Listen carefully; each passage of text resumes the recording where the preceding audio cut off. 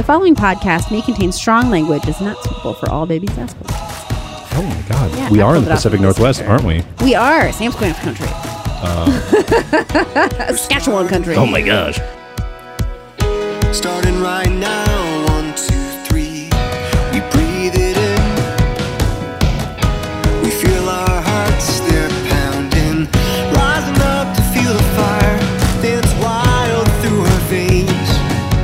Sarah, I understand we have somebody from the Pacific Northwest who is a little bit of a big name. I like to think of him as a local celebrity anyway. So I totally agree. So as we are joined in the studio today, it's me, obviously, Sarah Smith. I'm a former congressional candidate in Washington State's 9th District. And we have Jay Smith, who's normally a producer, is joining me for this interview with Isaac Marion, the author of Warm Bodies. It's a trilogy now, technically trilogy 0.5. Yeah. Nice. And then I've you wrote never figured out what to call that. I know. It's Trilogy Plus. Yeah, trilogy game plus. And then you also wrote a piece for Empty the Pews, which is another book of, is it a book of essays that came out? Yeah, I think they'd all be considered essays, maybe memoirs or something like that. But yeah. yeah, no, I read them. They're definitely essays to some extent, but it's more about like descriptions of what people have experienced about from in life, just walking away from the church. And that was literally the subject of the book. And I read yours, which was A Better Dream, which is phenomenal. I really liked it. It was really good. And I know we're going to be talking a little bit about that, but I'll just say it was cool because I could see a lot of myself in that story, just having grown up in the church and having gotten mostly away from it. I mean, I still identify as Christian, but I don't really go to church anymore, and I feel really out of place when I do. So Yeah. it was an interesting kind of look at it. So That was me for a long time. And I eventually just cut the final string. Yeah, you just got it's time and experience. I don't know. So for anyone that doesn't know, Warm Bodies, it's a okay. So I'm going to tell you a brief story. I have listened to the book and watched the movie my second time. I rewatched it on Christmas Day, and I just made this connection that it is a retelling, sort of in the vein of Romeo and Juliet. Kind of, it's got some themes from that. And then it's about a zombie named R and a human named Julie, and how they encounter each other, and she kind of like helps him find his humanity again in a way, right? Yeah. Awesome. And then A Better Dream is, like I said, it's the essays and stuff like that. But Warm Bodies is like the big one. That's like the one that got made into a movie. And you met John Malkovich, right? Yeah, briefly. Which I think is really cool. He was So- the first person I met, actually. The first day I arrived on the set, I was just kind of like walking around starstruck, and the producer was talking to me, and she's like, points behind me like, oh, hey, there's John. Say hi to John. And I look around, oh, that John. Hello, John. Mr. Malkovich. I like how they were on a first name basis and everything. It's Yeah. like John Malkovich, the John Malkovich. And just They not a love big to deal. throw around those first names in Hollywood. It's like, oh, yeah, we'll go talk to Ryan later. I mean, Gosling, No big deal. Not Seacrest. Right. Yeah. Oh, Gosling this time. And you're like, oh, yes, Yeah, yeah, obviously. Yeah, definitely. Right. I definitely belong here. Did you feel out of place? Because I understand you grew up in a little bit of a smaller town, right? Yeah. Well, I mean, I'd been living in Seattle for, I don't know, about 8 or 10 years or something like Okay. that by the time this happened, but I still felt out of place, and I always will. Yeah.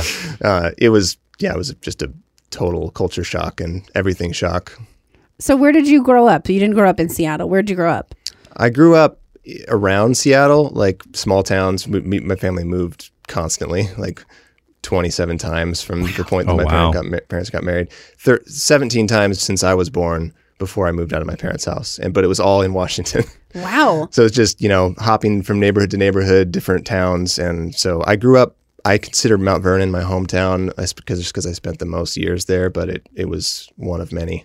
Wow. Why'd they hop around, if I can ask? Well, that's the big question that no one seems to know, including my parents. I mean, my dad was a pastor and also a teacher, and so he kind of just he I don't know, had like a wander streak back then, but it was within a very limited context. But every couple years, he'd be like, "God's telling me to go next to the church next door instead." So we pack up, and it was just this kind of It's easy to make crazy decisions when.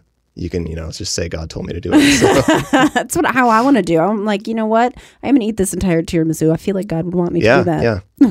I think that's really interesting too to kind of think about because, growing up, that was a big part of my life was this idea that, oh, God's got a plan for you. Mm-hmm. And if you're not in that plan, it gives you like a ton of anxiety. So I spent a lot of time just engaged in analysis paralysis. Where I Yeah. was just like, what am I going to do? What am I supposed to do? I think I waited maybe 3 years to go to college because of that. Yeah.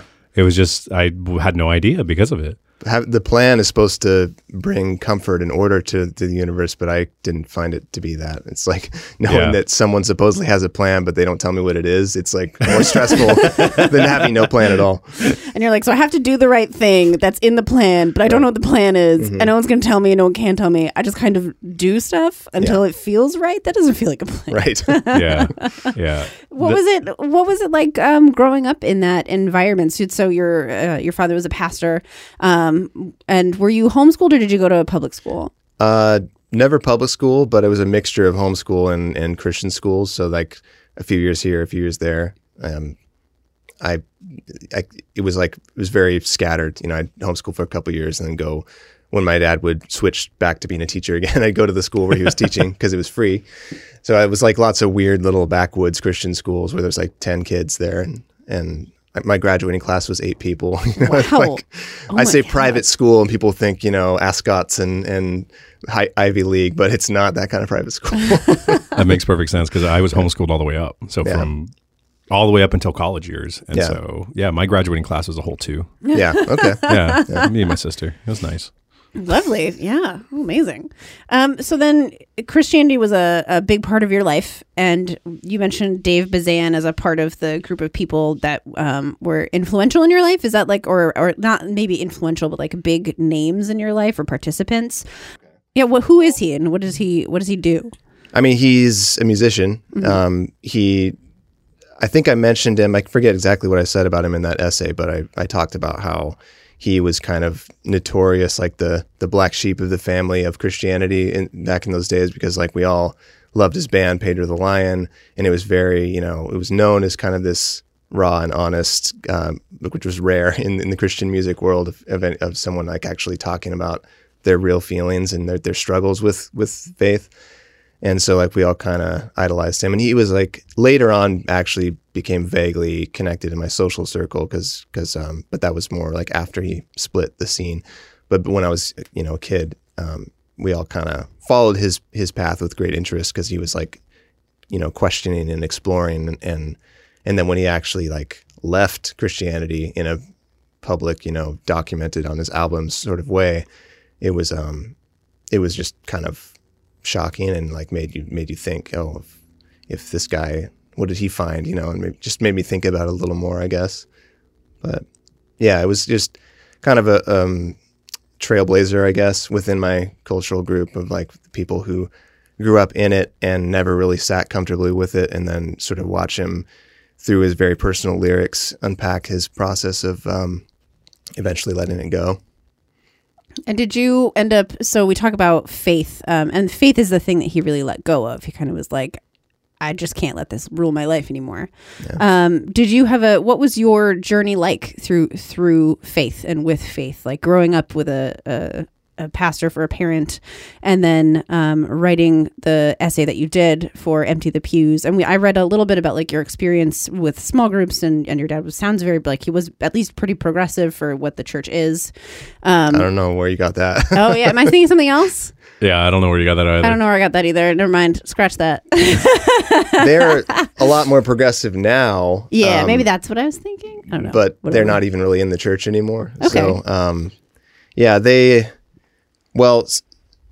So, so my experience of Christianity in general, is that what you're asking? Yeah. What was it like? What was it like being in faith like that growing up? And how did that? So you separated from your faith. You're no longer a person who has. Do I still identify as a Christian? No.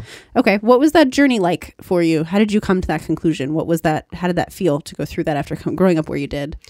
Well, growing up with it, I mean, when you're sort of born into it, and in my case, it wasn't just the faith, it was the culture. It was like this very rigidly defined bubble of pretty much didn't ever meet any people who weren't in the faith, who not only the faith, but probably went to the same church as me. And that was like the world that I lived in. And then there was, you know, capital W, the world out beyond that, which was, you know, the no man's land, the radioactive wasteland with monsters, and you never go out there, you know, unless you're going to save people. That's the only Okay, way you're all right. allowed to venture Cool. out of the bunker. But that's pretty much what it felt like, colorful description, but it was like like the movie The Village, basically, where it's like, it's evil out there. You have to stay in here where it's safe. And so I grew up completely surrounded by an echo chamber, basically, of belief where, there's a lot of metaphors in theology and in teaching and stuff. Iron sharpens iron, and like, don't be unevenly yoked, and all these things about like, basically don't encounter alternative perspectives because it might ruin your faith. Yep. So avoid them at all costs. And so that, like, it's ingenious. It's ingeniously constructed to retain membership, and it did work for me for a long time. But the whole time I was pushing against it. Like, even when I was a little kid, I just had a lot of issues with the theology and just kind of some of the basic concepts of Christianity. It just didn't really make sense to me. And I would ask my parents about it, and they'd sort of try to answer it, but they'd eventually fall back on like, well, it's the mystery. Like, we never really are supposed to understand it, and read these 10 apologetics books that contradict each other. And so I just kind of like wrestled with it for a long time. And like, as a teenager, I started to get a little more aggressive, and like, I'd actually confront my pastor and like, this doesn't make sense to me. How do you answer this? And it was pretty much the same answer from him. And so I started to just kind of get further and further afield, started to read theology books that were more like vaguely heretical and like, like dualism Josh kind of Bell. stuff. And that sounds familiar. Love but Wins. I never read that one. Okay. But like, I can't remember the name. There was a guy who wrote a book about the idea that like God isn't in control, and that it actually is a genuine struggle Okay, I between gotcha. good and Yeah. evil. And I was like, that's interesting, because that makes a lot more sense to me. It's still super crazy, and it certainly isn't supported in the Bible, but he found some elaborate way around to explain it. And I tried to latch onto that for a while, but it was more and more desperate. Like I was taking the core beliefs and just finding like, there's got to be some way to make this work, because I really want to stay. Like, people think that, you leave because you just want to go have fun or whatever. But like, I had every motivation in the world to make it work. It was my entire social circle, it was my family. So I was like highly motivated to make the pieces fit, and I'm just jamming them together and like trying to find other pieces, like somehow make it work, but I just couldn't. And so eventually, I quit going to church. I quit going to the church that I was involved in, and I told everyone like, don't worry about me. Like, I'm just trying to find a different church with like a theology that fits me a little better or something. And then that went on for a few years, and I eventually was like, I think maybe I'm just not going to church anymore, but I still believe, and blah, blah, blah. And then eventually, a few years more, I was just like, you know what? I don't believe this anymore. Like, it just kind of, the power of it, like the motivation that it matters and that it needs to keep mattering. When you're away from that, constant reinforcement, that part starts to fade away, and then it's just like, why did I think this? Like, it's not self-evident anymore, and then it becomes easier to kind of just move on. Yeah. So certainly, took years. For many years, it was still a big influence in my life, and I had many things to struggle with, but eventually it does kind of fade away. So one of the hardest things, I think, especially anybody who comes from that kind of background and that community, is stepping away from it, right? It's that feeling of, if I walk away from this belief, I walk away from all the people who've supported me throughout my life. Yeah. How did that feel?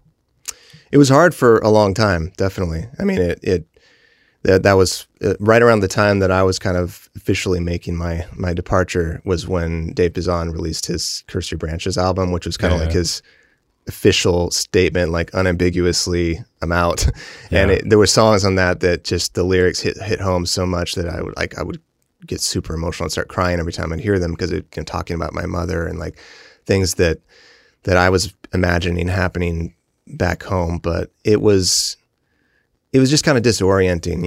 You live your whole life with a specific path and kind of all these people who are built into your world, and then you leave that and you realize like, a lot of people I thought were my best friends growing up, it's not that they abandoned me or whatever, but as soon as I wasn't in proximity to them every day, I was like, I don't know if I even like those people. And it's kind of like leaving high school, but it's meant to stick with you for your whole life. So it was just, kind of adrift. You know, I moved to Seattle around the same time that this was happening, and I was just kind of out in the world, you know, in the city without any guidance, without my belief system, and without any of my social circle either. So it was just kind of, and that's when I started writing Warm Bodies, was just from this whole idea of like, I don't know who I am anymore, and I've lost my context entirely. It's really funny you say that, because so I did a little bit of research, and there are a whole lot of people who take the Warm Body story in a very different way. I mean, one example was somebody saying that like when R and Julie fall into a pool of water, that was supposed to be symbolic of baptism. Yeah. I'm kind of getting the vibe that maybe isn't a good interpretation right now. It's really interesting. Like I've been sort of mystified, and I'm not upset about it. Like I like that people from different points of view are interested in the story, and that they take it in different perspectives is totally cool. But at the same time, I'm kind of like, how are you ignoring? I can see some of those things, like some of the visual metaphors and, you know, the blood and the water and all that stuff. But I'm like, yeah, but what about all the rest of it? Like, what about the like strong undertones of like anti-authoritarianism, anti-fundamentalism? Like there's in it more and more explicitly later in the series. It's like, it's pretty critical of at least of organized religion, if not religion itself. But it's definitely not like a pro-church kind of thing. But I do get some of those visuals that they're getting from that. Well, yeah, I mean, that makes sense, right? You know, Sarah and I, we were just talking about this yesterday. You know, every character that an author writes is an expression from themselves, right? So I wouldn't be surprised if, like, looking deep down in that gray muck of yours in your head, right? It's like, definitely, it's where it comes from. But it's just like, I picked up on the other stuff, which is really interesting. It's just like, I saw the characters in Warm Bodies as actually being more what you're talking about right now, representative of this kind of like fundamentalism, especially General Grigio. Yeah. That's a character I've met. Yeah. Right? It's like I've met that person who, you know, is the strong authoritarian in a community and then is totally against any kind of self-expression or like totally against letting go of themselves at all. Yeah. Yeah. I mean, it's been really interesting to me to see how I feel like it's a disproportionate amount of Christian people are fans of this series. And I don't know, maybe that's just representative of the population. I kind of expected it to be skewed more the other way just because of some of the pushback in the story. But I also noticed that there's something about people who have a religious background, they smell it on each other, and they're drawn together. I find myself meeting people who either are currently Christian or grew up with it and left it so often that it doesn't seem like it's a coincidence, and they're drawn to me and I'm drawn to them. And there's just something about, even like with artists, you know, musicians, and there's something about this that resonates with me. And you know, there's nothing religious about the lyrics, and then so many times I'll find out like, oh, they grew up in the church, and there's just something that people connect with. So I think, you know, the stuff with, you know, the Christ figure metaphor is notorious in fiction for people falling back on that, like, you know, the sacrifice, and it pops up all the time in movies that aren't even about religion at all. And I have to acknowledge, I mean, that is in there even more explicitly in the actual ending of the story, not Warm Bodies itself, but the last book, The Living. And I kind of saw this and I'm like, shit, I did it. Like I did that thing that I of all people should not be doing. But there's something, you know, there's a primal thing to it. Like Jesus wasn't the first mythological figure to do this either. Like there's Horus and Mithras, and it's an archetype that goes back to the beginning of time. So it's just in our psyche, and I'm not terribly embarrassed to have followed that path, as long as people don't think I'm like preaching. No, I mean, Harry Potter was that. Harry Potter had the same thing. Lazarus had the same thing. And that's another story in the Bible already. So like they're really just archetypes. And when you think about the Bible in themes of, or in terms of like different character archetypes, it's weird. It almost follows stories that even came before it. But, you know, that one's definitely true. I think it's really funny when you talk about, though, like, you smell it on each other, right? Mm-hmm. I told Sarah this early on when we first got together. I was just like, you know, I can pick out Christian music without you ever telling me it's Christian. She's like, no, you can't. every single time it'd come on the radio. In like yeah. the first like 2 verses, 3 verses, It there's was a like pattern. 4 chords, and you're like, "It's a Christian song," and I'm like, Yeah. "Stop it! Yeah. Get out of the car." Absolutely. With current Christian music, you can tell that it is Christian. And then there's another version of that where it's like the ex-Christian music, where you can just tell it's more subtle, but there's like a little note of this like extra earnestness that a lot of like purely secular people don't yeah. come with. And I'm attracted to that because I'm kind of, I've ended up somewhere in the middle. I grew up with this, extremely sincere, save the world kind of feeling, and like everything's really dramatic, and you just kind of like actively dramatize your experiences to pull you into the presence of God, and like all this intense emotional stuff. And you're kind of almost like working up your own emotions, like you're in church and like, I want to feel it. Like, let me get hyped up so that I can like have a spiritual orgasm. And and sometimes you can't do it. And it just, so when you hear that in music, it's like, I'm attracted to that because it's like, it has a little more soul than a lot of music that doesn't have any spiritual background, but it's not actually Christian anymore. So it's like the best of both worlds. I feel it. I totally feel it. So I'm just kind of thinking about this, the characters in Warm Bodies, and this is kind of an odd question, but is there any like thing that you intentionally built into the story that you just wish people would pick up on and you're just not seeing that discussion happening? Oh, lots of stuff. I mean, All right, let me hear some of it. Like, it's the thing with like writing a book that that people don't take seriously. Like no matter how much thought you put into it, that there are the classics. People will add stuff to it that isn't even there. They'll spend there's a whole course for someone to study every little letter of it. But if you're just some guy who wrote a book that most people think is YA trash, then nobody's examining that. So like there's tons of stuff that when I wrote it, I was like, oh, this is interesting and intricate and cool. But like I know most likely no one's ever going to notice it. If they do, they'll never talk about it. So. I got that kind of it blows my mind that there's like the Christian born again background to it, because like there is in the book the church of the Bonies create what they call their kind of church, and so they have like a church there, and R is like, no thank you, and I'm like, really, that's the guy that you guys think is representative of? All right, cool, just let me go. Maybe people are viewing it as kind of like a representative of I believe, but I don't believe in organized religion or something. I could see getting that message from Warm Bodies itself, because there is kind of a strong background theme of him. He uses the word God a lot. He talks about it like as if it was important to him, because as it turns out in the later books, it really was a big part of his life, much like mine. It's more in Warm Bodies itself that's not really central. It's kind of more of just an undercurrent. And then in the rest of the story, it gets much more surfaced as he's remembering, his past life and where he came from, and how he responds to that in a literal way, because he confronts, the people that he built this system with, basically. So one of the questions I have for you is, I think this is definitely true. Typically, authors are writing main characters in a way that embodies either an experience that they went through or an experience that they're currently going through. So first question, what's his real name? Just tell me. I've never just telling reveal anyone. it. I've vowed to take it to my grave. I had to try. Does anybody know other than you, or have you like kept it really hush hush? The word is in my Patreon chat room that people have figured it out in the private room that I'm not allowed to look at.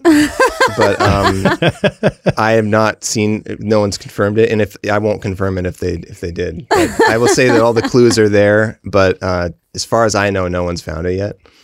Okay, I had to throw it in there just to try to see if I could catch you. We gotta try. It's not Romeo. I mean, like Romeo is the illusion in there, obviously, but it's not actually his name. Okay, all right, we're gonna figure it out. God, it was so embarrassing. We're watching the movie Christmas Day, and I was like, oh my God. Oh shit, it's like Romeo and Juliet. And Gene turns, looks at me and he goes, is this a joke right now? I'm like, no. He's like, are you real? This is your second time and you listen to the book and you're just, I'm like, shh. It's funny. There are people who think it's so obvious, and then people that never get it at all. And there's like nobody in between.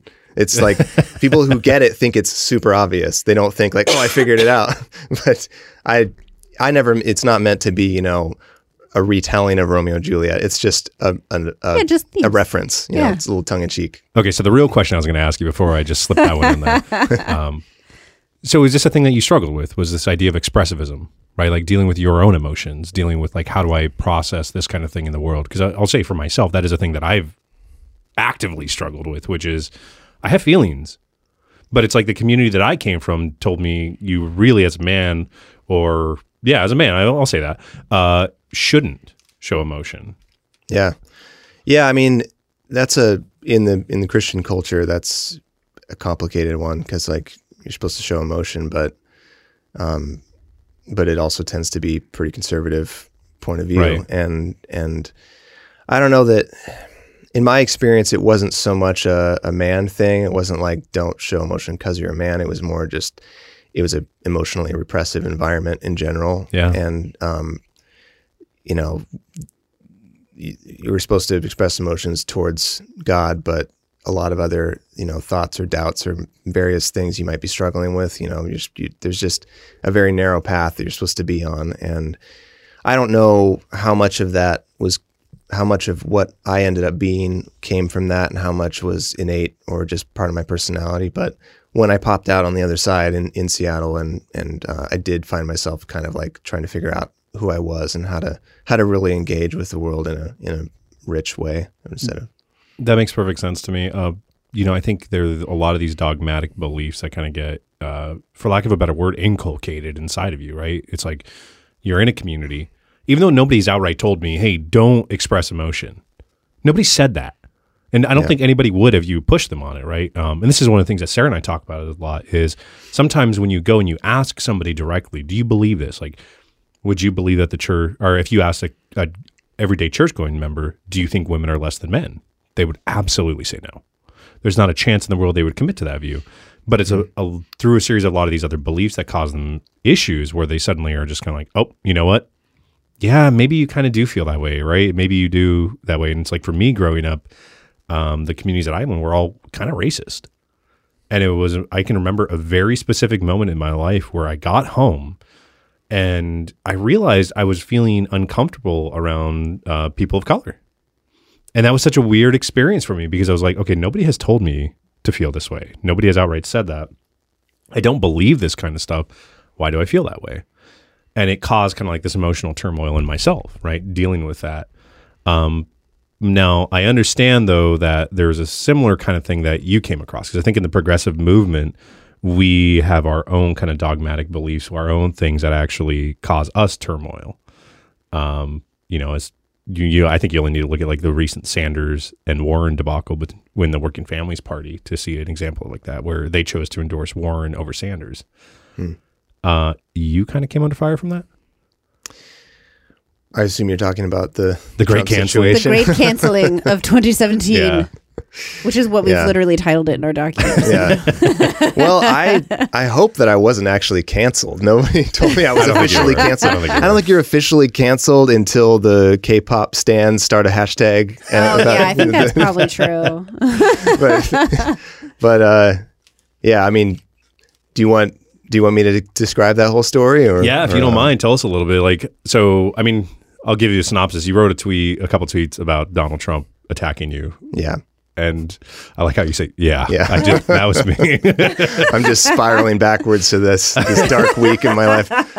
A very strange mixture of dark and light in that week because there really were, I didn't add it up numerically, but like most people took it in the spirit it was intended. And there was just, well, I guess I should explain what it actually was before I explain my reaction to it. But basically, it was around a time where there was a lot of attention. It was kind of early in Trump's Twitter life, and people were talking a lot about like how he would pick, random, often very obscure people and just like roast them on Twitter and like try to ruin their lives or something. And it became like at the time it was almost like a running gag, a meme that he would do this, and like he had done it to somebody recently, and it just was becoming this thing like, who is he going to attack next?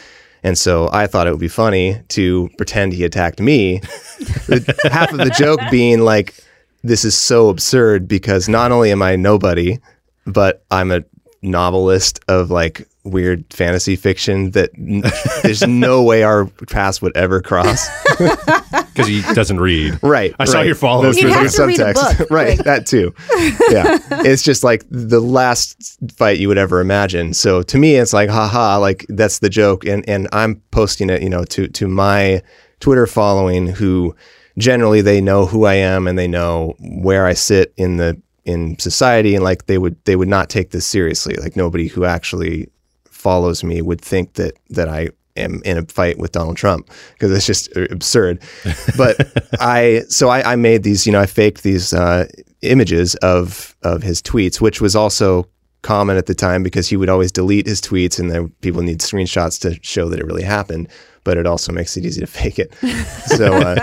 So I made this like series of tweets that started out like semi-plausible. Like if you knew who I was, it's still obviously ridiculous, but it was, him. Basically the premise was that he read my new book, The Burning World, which was the sequel to Warm Bodies, and thought it was about him. And because it's like it in retrospect it kind of is. I wrote it before he was elected and everything, but it's about this sociopathic businessman running this, trying like basically becoming the new government, and he starts creating this whole trying to take America back to the good old days. And it's like a lot of parallels that happened, but it's also post-apocalyptic zombie epic, and so obviously not. So the premise was like he thinks it's about him, and he's like gonna roast me because it's inaccurate and biased, right, and all that stuff. And so I did this first tweet that was that, and then just kind of did a series of more within the space of an hour that were increasingly absurd and increasingly obvious that it was parody. And but the first one went viral. And so that one, I never imagined that it would be picked up and kind of spread far and wide to this vast audience that has no idea who I am and therefore doesn't understand the irony of it. And so like they just think, oh, Trump's attacking some writer, and we were going to all defend him. And so like all these very well-meaning, earnest people, support this author that Trump is attacking. And I'm like, wait. Like, that's not really what I'm trying to do here. And, it spiraled wildly out of control, and I got all these supportive messages, and people are like, making the same joke 100 times, like as if Trump read a book. And I'm like, yeah, that's my joke. But, but then eventually, somebody finally figured out that it was fake, and then they thought that it was all just this publicity stunt. Like in my framing, it's like, it's Twitter. I make jokes on Twitter. This, like, if you look back through comedians, I'm not a comedian, but like, it's kind of the whole idea is I'm like messing with words and doing various pranks, and I've had shit posting. Lots, is what we call that. Yeah. Basically, and that was a lot of what I did. Probably more than the average author, with a lot of very surreal shit posting. Like I had this thing once where I said something about like how trees aren't alive because they don't move or something, and then like so many incredibly sincere people are like, well, actually, they are technically alive, and I was just like, well, no, because of this, and just really leaned into it, and it went on. Like so many people started commenting on it, like, this guy's a fucking idiot. It's like, but it was hilarious to me and probably nobody else, but I enjoyed it. And that was the spirit in which I did these tweets, and just was not aware at the time. Now I'm very aware of how incredibly earnest people are on Twitter, of all places. And so, once it gets into like the activist circles, there's just a whole culture of like professional angry people who are just, their job is to wake up every day, see what Trump did, and then post a bunch of snarky shit about it. And like they literally get paid for it. And so I love that you call that professional angry people, only because we leaned into that a little bit on Sarah's campaign for Congress, and that we would intentionally. Don't give away our campaign. I know. If you're listening and you're running for a Republican district, don't listen. Turn off right now. But what we would do is we'd actually intentionally run ads against conservatives sometimes. And the reason being, we knew that they would respond. And if they responded, you perform better in the algorithm. Yeah. And so it would show it to more people. Yeah. And so we would bamboozle them that way. Be like, ha, gotcha, fucker. And so that's really funny. So what kind of response did you get from the activist community then? Well, positive, right? No. There was a lot of positive response from like rational people who understood what it was about and thought it was funny, or at worst thought it was not funny but wasn't offensive. But there were people that they framed it in a context that I never would have thought of, which was that I was hijacking like a national crisis in order to sell books. And so it was like I'm basically exploiting all these real problems in the world in order to generate publicity for myself. And like, I can see if you're looking at everything through like an incredibly pessimistic lens that like everyone is cynical and just trying to like, I mean, my job is to sell books. Like, of course I'm trying to sell books. Everything I do is in some way related to trying to sell books, as that's my career.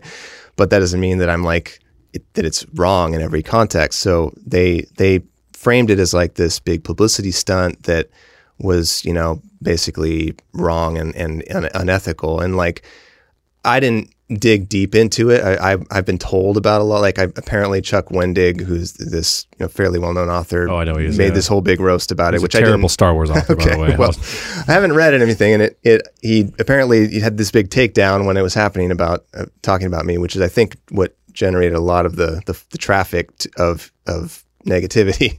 But that happened, and then just people just started flooding my mentions with, this is so disgusting and so like just low blow attempt to generate publicity for yourself. And I like never really thought of it that way. And I guess reframing it in the context of people who are like on Twitter to save the world, it sort of makes sense. Like, I guess from their perspective, they're like out in the front lines fighting the Twitter wars.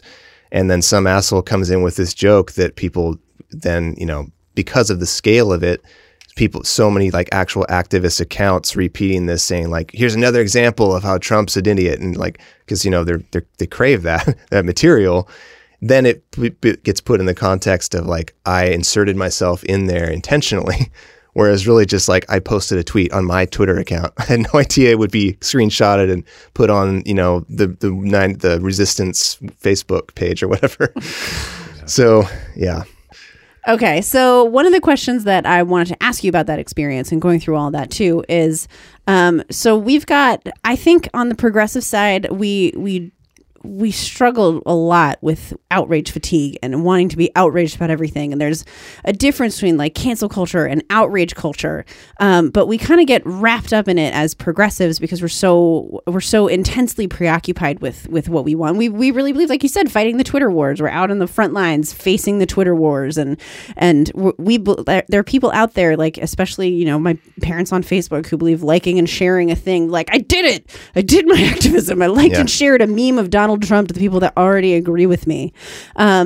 When the activist culture finally realized what was happening, so was it like, oh man, how do I phrase this question? So was it, were you excluded? Like, what was the media response, I guess? So did people reach out to you like from different newscasts and try and talk to you about that? Or was it like, was it grassroots media networks being like, how dare you?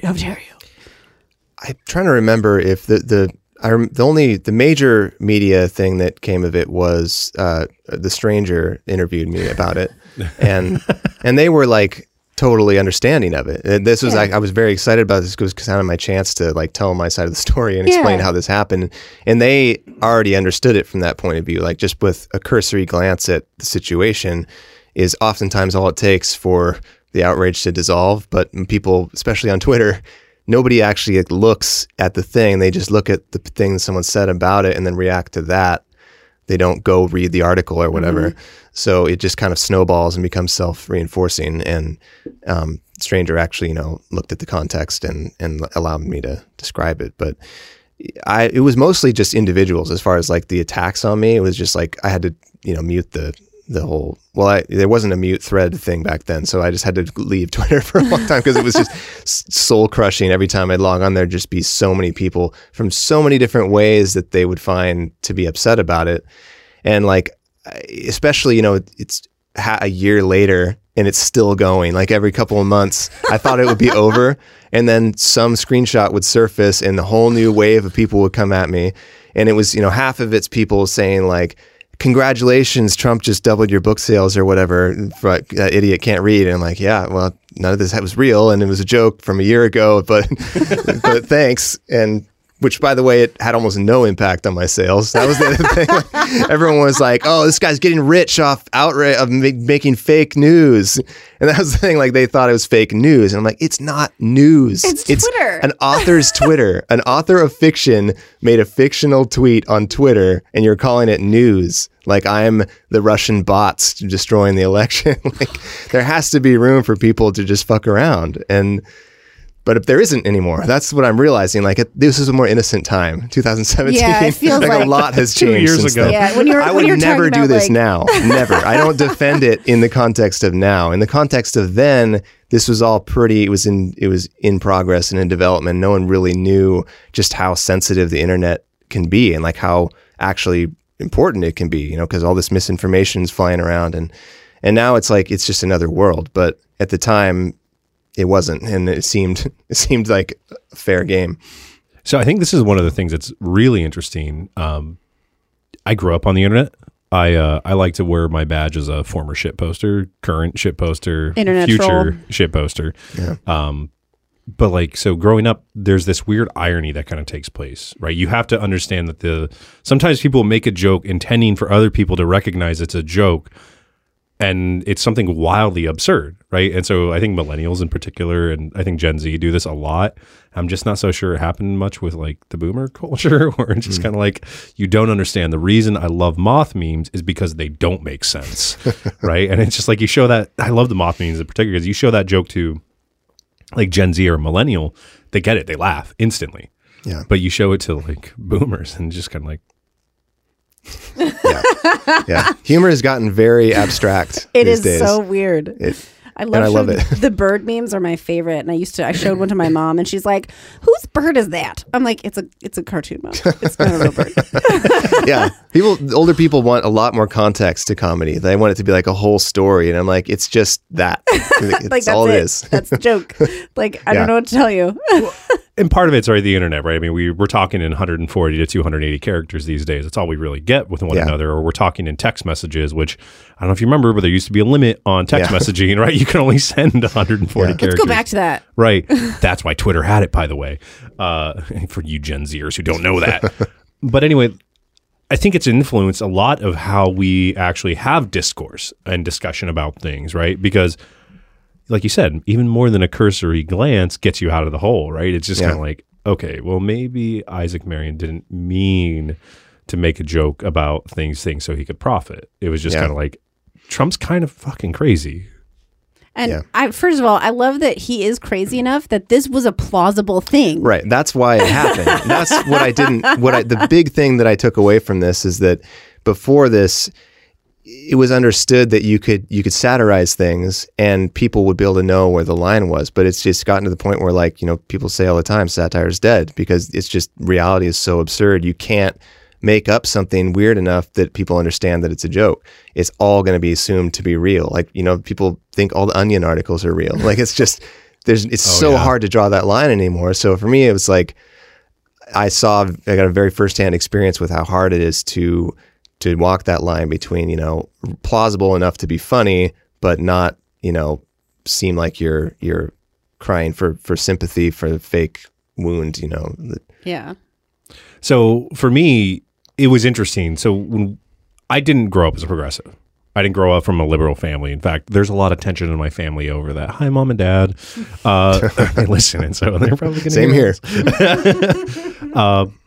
And so it was actually really easy for me to adopt the progressive community because I think there's a lot of parallels. And I know that's probably an unpopular opinion, but the religious fundamentalism had these rules that you would live by. It's like, okay, don't be alone with a girl, right? That's Mike Pence's whole thing. And I remember that it was so bizarre to me because this is probably the first time I realized just how odd it was and how odd it was growing up was that it came out of the news that Mike Pence wouldn't have dinner alone with a woman. And I said to Sarah, oh, I get that. And she looked at me like I was crazy. Like, why? What's the issue? And it's just like, well, yeah, I guess you. And then I stopped. It's like, because you can't describe that in terms other than having been part of that religious community. And the progressive community has its own rules, right? That both encourage discourse to move in a certain way, which is really good. Like, there's a lot of really good stuff here, but also has parts of it that are discouraging. So, for example, just like you can't have discussions about alternatives to universal health care. That's not a thing that you can do. I think that's not a bad thing necessarily. I think that there's a lot of kind of things here, but the ability to actually have a discussion anymore kind of gets squashed by that kind of thing. And when I think about it, I think that's the thing that you ended up falling guilty to, right? It's just kind of like, you're not even allowed to joke about Donald Trump? Really? Yeah. Yeah. I mean, that it's the context of the joking, I guess, and the realizing that the internet is it's such an environment that you can't, there's no context anywhere like that. So if you do anything that's supposed to be funny that requires any context, that I basically stopped trying to be funny on the internet after this event, because it was just like, you can't, everyone sees it from such a wildly different perspective. And so, there is if they are in the know, you can do it, but it's just,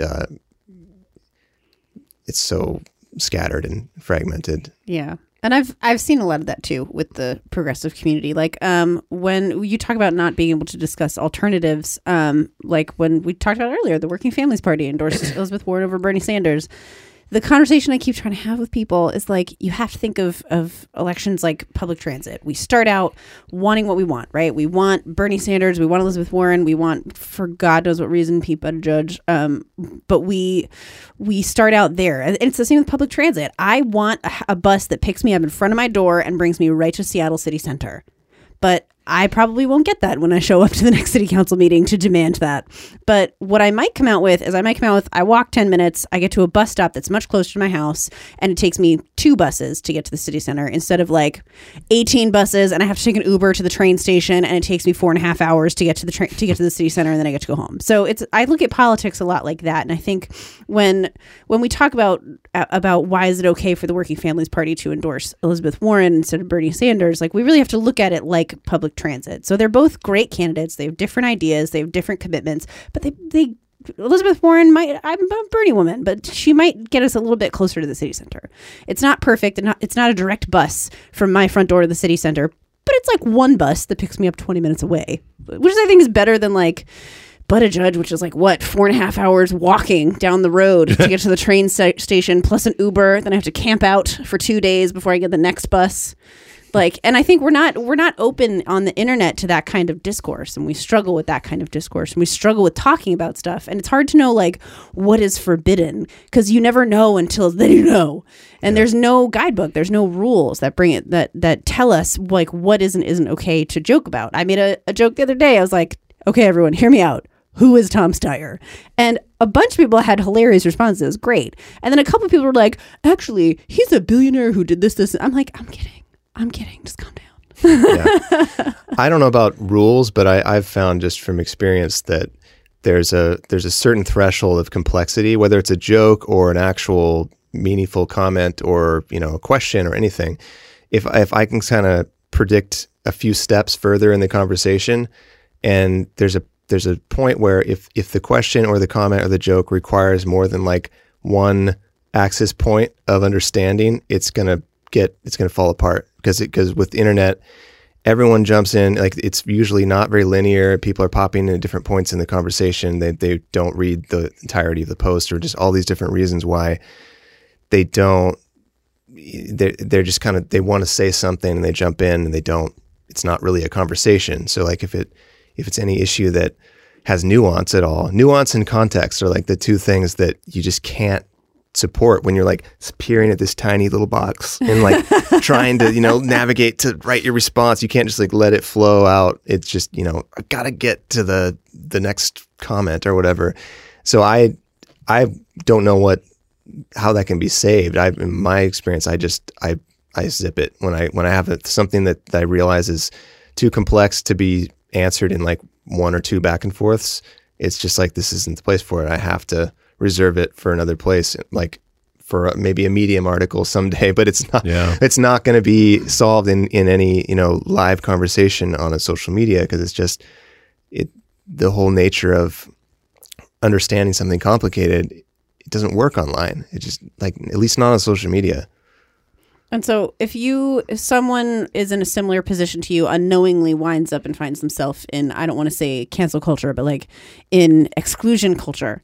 So going through that, I just assume based off of just running for office for 2 years and then having a bad article come out about me and like the amount of panicking that I did and like how it affected me emotionally and like anxiously, I imagine that was a very stressful time for you, knowing the internet was like mad at you. Yeah. But what is a strategy that you would tell somebody else who found themselves in the same position? If you could go back and tell yourself like how to handle it after it happened, what was a piece of advice you give to yourself?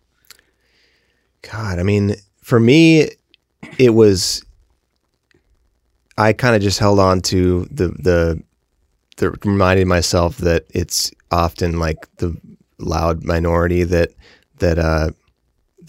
you pay the most attention to, like the few 3 or 4 people who be like, you're scum of the earth. You hear that, and then you ignore the 100 people who are like, that was hilarious. And so that's kind of, I think, human nature is to fixate on the criticism. And I guess that was what kind of got me through that point, was just realizing like, okay, like I definitely made a mistake here. It wasn't the ethical mistake that everyone's saying it was, but like I miscalculated the tenor of the conversation here, and something went way out of control. But I can't stop it. I debated about like, would it even be a good idea to delete the tweet, because then there is no context. At least this way, the 1% of people who actually care what really happened can go look at it. But it just kept haunting me, and so, I mean, I don't think it actually like hurt my career significantly. I didn't sell a bunch of books, but I didn't, my career did crash, but I doubt it was because of that. I doubt that like Chuck Wendig's tweets made all of the Warm Bodies fans turn against me or something. We can blame him though. I'm okay with that. Just that's awkward, because we ended up being in an anthology together recently, and like I saw his name. We'd never interacted, but I saw the name on the list. I'm like, hope we don't end up like at a convention or something. Like I don't even know what he said. I actively didn't pursue the conversation because I got enough of it being sent to me directly. Yeah. But yeah, I mean, I don't know, like if it's actually, ruining your career, that's kind of another question, I guess, because you have to figure out like, how do I reframe this, or like what's the appropriate apology, or, damage control in general. If it's just on a personal level, I guess you just have to figure out like, well, did I do anything wrong? If you decide yes or no. If yes, then like, respond like a human being would when you realize you fucked up, like apologize, or at least if there's no one to apologize to, at least learn a lesson and move on. And, if you really don't think you did anything wrong, then you just move to a cabin on Orcas Island and disappear from society. I find this really funny because I remember this story. All right. Mom and Dad, if you're listening, you should probably turn off right now. Me and some church friends, we were hanging out, and we started doing drugs together. Whoa. What? I know. So like 4 ibuprofen? Yeah. We it was specifically. Are you allowed to say drugs on podcasts? We don't have any sponsors, so we can just say whatever the fuck we want. I want to get demonetized. Whatever. Good. Whatever, yeah, it's thanks fine. for really bumping up people on our sponsor list. That's going to get us closer to where we want to get to. But this is your chance if you want to. You can stop us from saying this. You can help. So anyway, we're smoking spice, which, if anybody knows what that is, it's a... From Dune, yes. Yeah, yes. So it was a research chemical that they released as a cannabis substitute, because cannabis wasn't legal in Arizona at the time. So they sold it as an herbal like potpourri that you were supposed to put out, but then on the sly, everyone was like, "Yeah, but you smoke it. Like that's what you do." Really? So downside, unlike cannabis, one of the side effects you can get is known as the fear, which makes you realize or feel like you're about to die and makes your brain convince you're having a stroke. Okay. Guess what I got? That was pretty cool. Didn't smoke it again.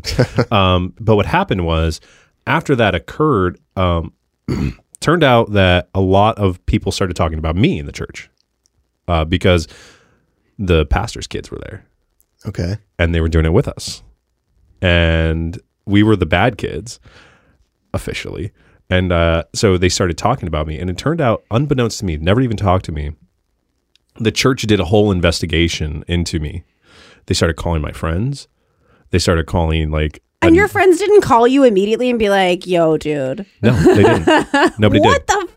Yeah. Well, they didn't call the people who were in the room. They started calling all of my periphery friends who were quote unquote leaders in the church. Situationships. Yeah. The people who were actually there with me, who were, again, leaders in the church, again, also doing drugs, right? Also doing things like smoking salvia with us, also doing things like smoking spice. Like they were, and also when we were throwing huge parties, like, and we had jungle juice and we were playing beer pong and all that stuff, all of them were there. All right. And they're not the ones who got flack. They called everybody. The only reason I found out about it was because they called the pastor of another church that I attended on the side. Guy's name was Nick Lang. Awesome pastor. I really respect the guy for this. Calls me up. I just get out of I'm getting ready for a final, actually. I'm studying for it at the time. And he's just like, hey, Jay, is this true? I was like, Nick, I'm going to level you. Yeah. Like, yeah, it's true, dude. And he was like, okay, cool. Like, there's no judgment there. There's nothing like that. But he just calls me directly and asks me about it. I lost all faith in the church over that. I lost all faith in that church anyway that was doing that to me, because they did, I think, in the same way that like Twitter does, right? They hear about this thing, they jump to a conclusion, and rather than just talking to the person directly, they make judgments, right? And so it just so happened that I was going to retire from being a leader in that church at the time. It just so happened that my friends who were also leaders with me at the time were going to retire as well. But I got a lot of flack. I actually lost friends over that, which was really unfortunate. And I became known as a bad kid over that. And it's not the first time that happened to me. So even the people who were doing it with you disassociated from you? Yeah. Because they just were in denial that they were part of it, or they just that's exactly it. They wanted to dump the blame on you. Yeah, So. that's exactly it. And it's like that that happened to me multiple times where I would go do things with church kids and then they would disavow me when somebody found out about it. It's just like, okay, so we're just not even going to pretend like we're doing this kind of stuff. And I think this is why I'm critical of kind of I like to use the phrase progressive fundamentalism because it implies that there's dogmatic beliefs. Yeah. But anytime somebody violates these dogmatic beliefs, whether they're doing it or not, they jump on somebody. They say, yep, that's it. You did a bad thing, right? And they smack them on the hand, or they retweeted or send you nasty grams in your email. And I'm so sorry you had to go through that. We know what that's like. But you as a podcast have experienced this? Oh no, me No, on my campaign. okay. One of the somebody was managing my Facebook page and got upset using my actual congressional page. They used their permissions to go and respond to a Facebook post as me. Oh. And there's just a little bit of hullabaloo about it. And I didn't find out about it till I got hit on the internet by somebody who screenshotted it. And I was like, fabulous. Wasn't even me. Wow. Okay. So you were totally innocent. It was my face, my name. And so I'm like, well, you're right. Perception is reality. It is me. Yeah. yeah. It seems like that should be so easy to debunk, though. You just say, literally, this was not me. This was my employee, and you just disavow them. But I had to, and like that's what I did. That's what I told a couple of reporters that reached out to ask me about it. But like, I don't get joy or feel good when I like put people out there, and I felt bad, even though it was a genuine mistake and a genuine thing. I still to this day don't. I'm like, oh no, and I threw them under the bus. But it's not throwing them under the bus. It's accountability for what somebody else did. Yeah. Right. And like, I think the progressive movement, that the dogmatic principles and the dogmatism that you see. So when we talk about fundamentalism and dogmatism, those are two different things, and I think people feel like it might be a semantic difference, but it's not. So fundamentalism is not necessarily a bad thing. Like in progressive circles, it means that we stick to our values. We have fundamental requirements of being categorized as a progressive. You have to support women's rights. You have to support LGBTQ rights. You have to, climate change is real, Medicare for all, education for all. These are fundamental principles that we operate by. But when you get dogmatic about them, that's when you refuse to engage in any conversation. And there is literally no possible way but your way that is right.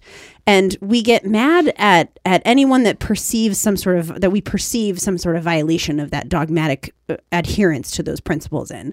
And I think Twitter kind of falls into that trap all the time. And we as the progressive left, yes, our fundamental values are better than the far right conservatives. They're more worthy of being supported in a dogmatic way. But that doesn't mean that kind of dogmatism doesn't lead to failure and us failing people in the movement, us letting people down by pushing away and isolating other progressives and other people that want to do right and do well. And you see it like with you, where it's making a joke on a meme about Donald Trump, but because we're so hooked into these dogmatic these dogmatic reactions to anything we perceive as a violation of our fundamental principles. We don't stop and take any kind of ownership of that. We don't stop to take any kind of like critical thought moment and be like, is this maybe a joke? Yeah. Well, I think that was the complaint, was that it was a joke. It was like, because their part of dogmatism is incredible self-seriousness, and everything is incredibly serious, which many things are very serious.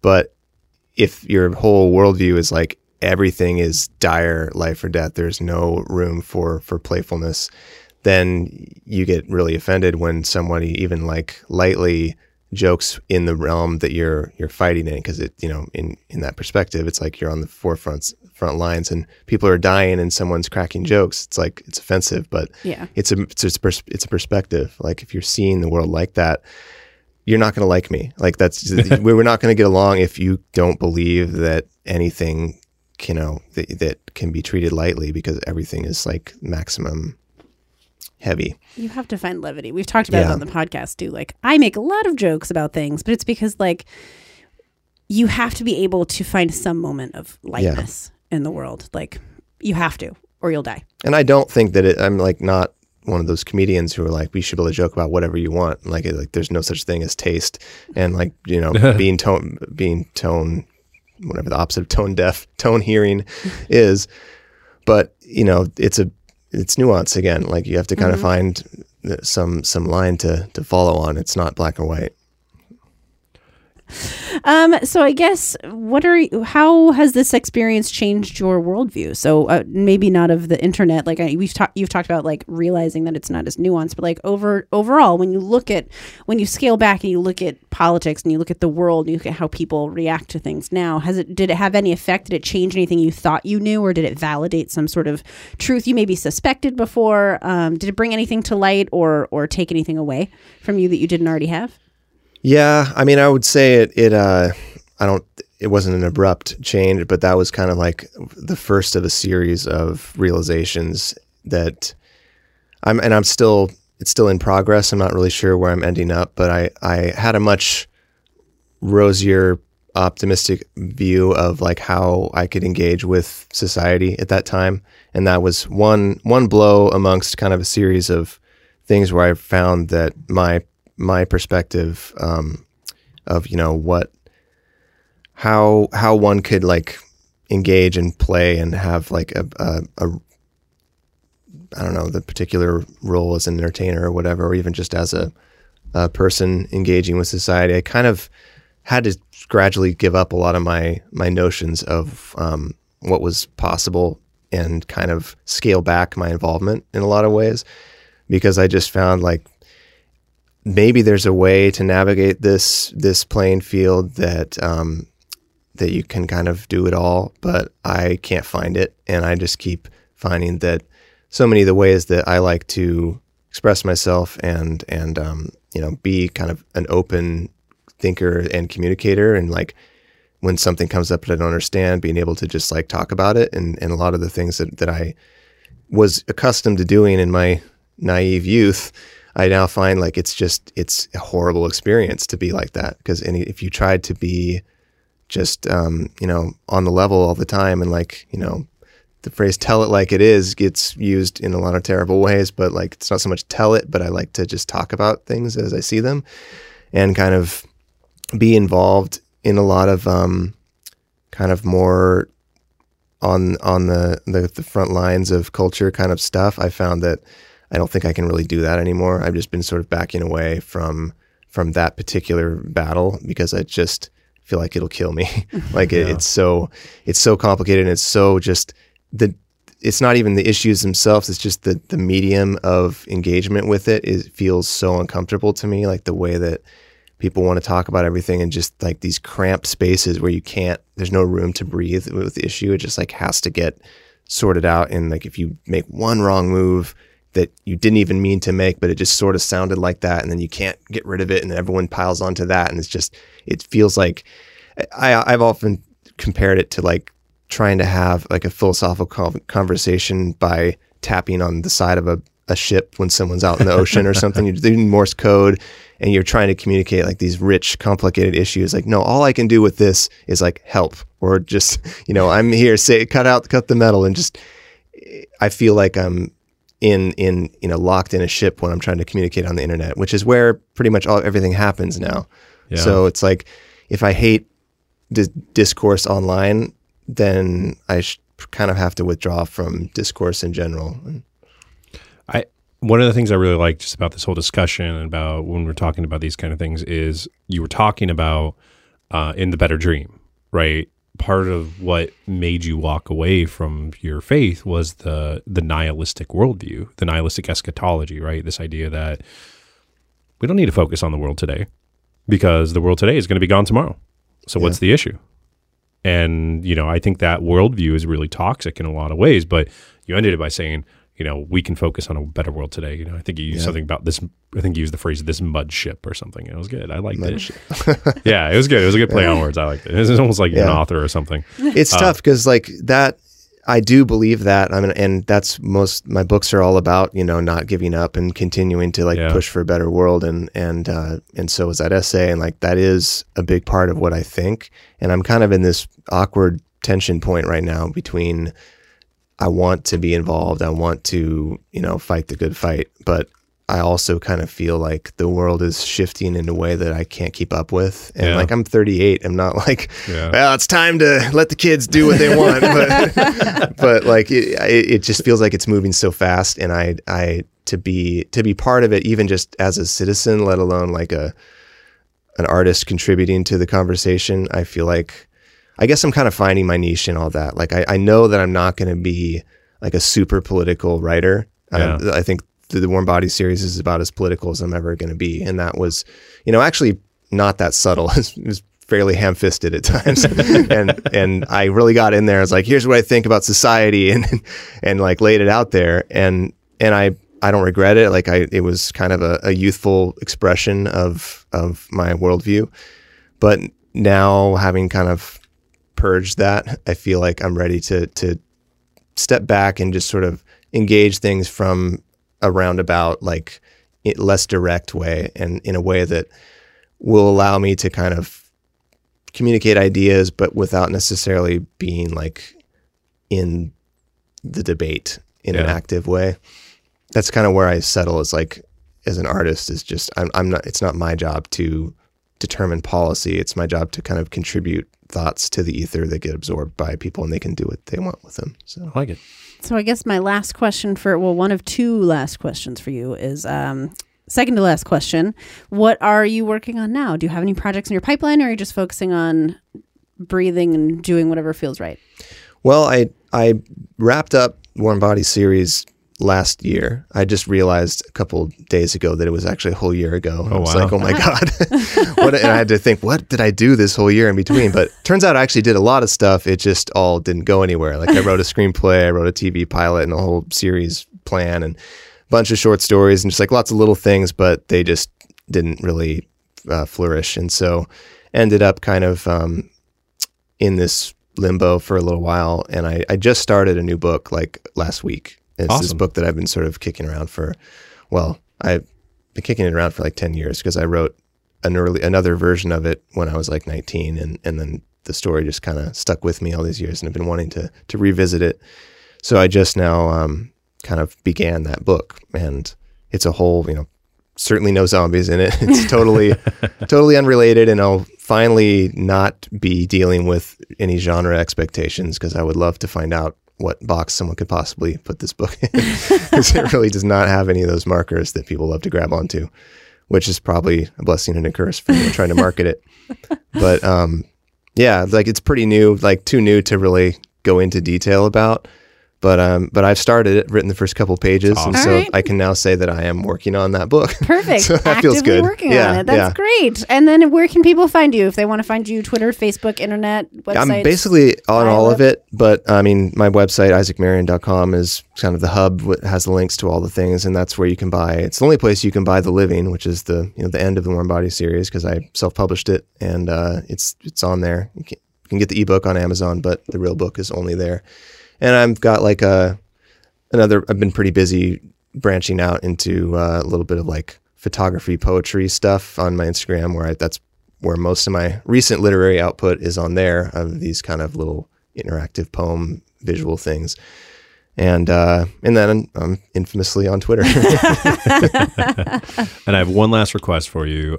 So the reason we reached out to you is because a good friend of mine said, hey, you should message this guy. He lives in Seattle. In fact, you made a post about a year or two ago asking for some kind of help in Seattle on your Facebook, and she tagged me in it. Help. Yeah, I don't know. I can't remember. But anyway, she said you should reach out to him. So I did. Would you mind saying hi to Nicole for me? Hi, Nicole. Thank you. That'll make her life. Oh, yeah. Okay. She's like, it's my favorite book. Yeah, she's the whole reason we're here together. Yeah, Okay. she's the reason. She's fantastic. But thank you so much for joining us. We really appreciate you Yeah, it was coming fun. on and talking about some weird stuff and taking a bunch of weird different twists and turns. We like to not be like a normal podcast and ask you the same boring Yeah, questions every covered time. a wide range of territory. Yeah, we Oh, do yeah. that. That's what we're notorious for. But thank you so much. We really appreciate you coming down, and hopefully we'll be able to talk to you after you've released your While new I book. make Cool. him move. Yeah, thanks again, Isaac. Appreciate you.